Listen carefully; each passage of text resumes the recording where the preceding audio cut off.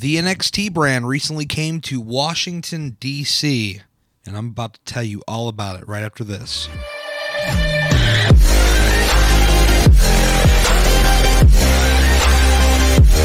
Welcome to the Gary Watches Wrestling Podcast, giving you everything you need to know in 15 minutes or less, and occasionally you'll find a show like this where it'll be a review of an event. And in this particular instance, I went to the NXT show. It was the NXT brand being held in Washington, D.C. at the Anthem. If any of you guys listening are from D.C. or know of D.C., the Anthem is a new club that opened up, I believe it was last year or at the very end of 16, but I'm pretty sure it was 2017. I had not been to this place. I believe it's owned by the same people that own 930 Club, so there's a little local perspective for you. So, very nice club, by the way. I really enjoyed this place. I thought it was really nice and open. I had bought seats in the balcony, and next time I will just buy general admission because the way they have this thing set up, yes, you had your 5 or 6 rows of floor seats, and then right behind that, everybody else could be general admission, and I could see perfectly fine. But anyway, that's neither here nor there. Show was a lot of fun, and here is the rundown. They really had this show feel like a TV show vibe, and I mean that in the sense of there was the Then Now Forever video. There was a Triple H opening promo on the Videotron, welcoming people, asking them, "Are you ready?" You know, Triple H loves to do that. Followed by the NXT TV opening. Yes, they played the NXT TV opening on the Titantron. Then the lights came on with all the, just like it would on TV, which was pretty awesome. Opening contest, Oney Lorcan versus Chad Lale.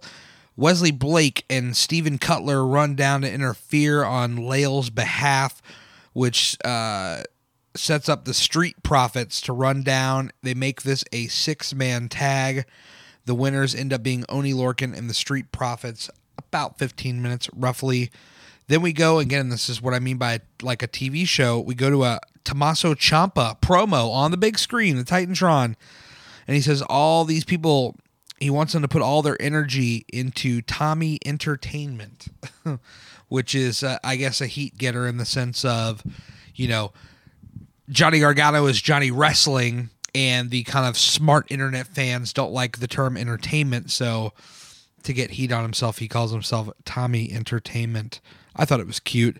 Big boos, so it worked. And he told people that Johnny Gargano was not there and that, they should put all their energy into him. Next match up, we got Bianca Belair and Lacey Evans versus Candice LeRae and Nikki Cross. Candice LeRae and Nikki Cross, an interesting pairing, and to see each one of them try to get the other one to do their mannerisms and poses, that was kind of unique. Basically, the story of this match was the heels worked Candice over for most of this match, leading up to the hot tag for Cross. Cross pins Evans. Match goes about 15 to 20 minutes, roughly, somewhere in there. But not too bad. Then we get another video promo on the big screen. Excuse me. He says that it's Velveteen Dream. He says that Howard University, that's a local reference, did not want him, but he said after he was done, they would be begging him to do their commencement speech. Out first is Velveteen Dream. He's going to take on Ricochet. This was the match of the night, nearly 20 minutes. These guys really gave it all they had. It was far and away my favorite match on the entire show. Ricochet is phenomenal live. If you go to my Twitter at Gary's Wrestling, Ricochet actually retweeted this, a video of his big top rope flipping. I mean, I don't know what he calls this thing. I'm not too sure, but it's basically like is it a shooting star press pretty much? Or I think he has a different name for it.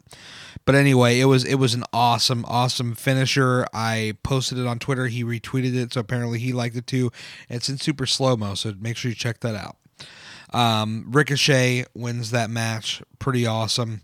Then we have Cassius Ohno versus Tommaso Ciampa. This match goes roughly 20 minutes. Ciampa beats Ohno. Decent match. Then I'm standing in the general admission, and I hear this commotion to the right of me, and I think a couple people are getting into a fight, and I see this guy in a hoodie storming towards my general direction. It's Johnny Gargano. He runs through the crowd right past me, charges to the ring, beats the hell out of Tommaso Ciampa, and at this point, his wife, Cassius Ohno, the Street Profits, and Oney Lorcan all come out and try to stop him. I don't know that they were necessarily upset that he was beating down Tommaso Ciampa. More or less, they were trying to get him to protect his neck, which if you guys have been paying attention on TV, he's got a neck injury. At this point, it's intermission. After the intermission, EC3 is out. He says it's NX3. He said that he's doing the very, very first EC3 Open Challenge. I wonder if this is going to be a TV thing going forward. He wonders who's going to answer. He questions would it be such Washington figures like Nancy Pelosi or Mitch McConnell or the top 1% of presidents. But then we get No Way Jose's music, and it hits. And we get EC3 versus No Way Jose. I thought maybe this was going to be a squash match to really get EC3 looking strong, but nonetheless, it was a back and forth. They gave a lot to No Way Jose, so I mean that's good if you're a fan of his. I'm still not completely sold on No Way Jose, so we'll see. I mean, we'll see what he does. I believe he's on the Raw brand now. Let me double check my notes. I'm pretty doggone sure that he is on the Raw brand at this point. But the point is that he's now on the main roster, and No Way Jose, where is he? Where is he? I don't see him on any of my lists here. So he must be, I think he's on Raw, though. It doesn't really matter. It's No Way Jose. Sorry, No Way Jose. But this match goes roughly 15 minutes. EC3 gets the win. Then we get the NXT Women's Championship. It's Shayna Baszler versus Kairi Sane. Shayna by submission, 10 minutes. This was the shortest match of the show. Strong showing for Shayna. Finally, in the main event, Aleister Black versus Andrade Cien Almas, who is going to SmackDown. Obviously, in his corner, Selena Vega.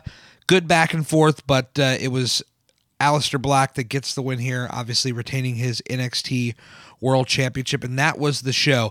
I got to tell you guys my closing thoughts on the show. I really, really enjoyed it. I like the TV-like feel they gave to it. I've been to other house shows in the past that were not nearly as spectacular as this, and I appreciate the extra little bits of detail they went through to make this show seem like not just another live event. So kudos to Triple H and WWE and everybody involved in the NXT brand.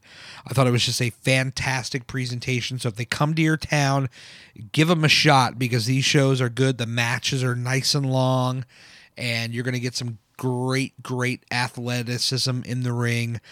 Best bang for your buck. I think we paid $35 for our seats. So make sure you go and check that out. And that is my report for NXT in Washington, D.C. And I'll catch you guys on the next podcast. Thank you so much for tuning in. Check me out on Twitter at Gary's Wrestling, Instagram at Gary Watches Wrestling, and of course, GaryWatchesWrestling.com. Catch you on the next show, guys. Thanks for listening.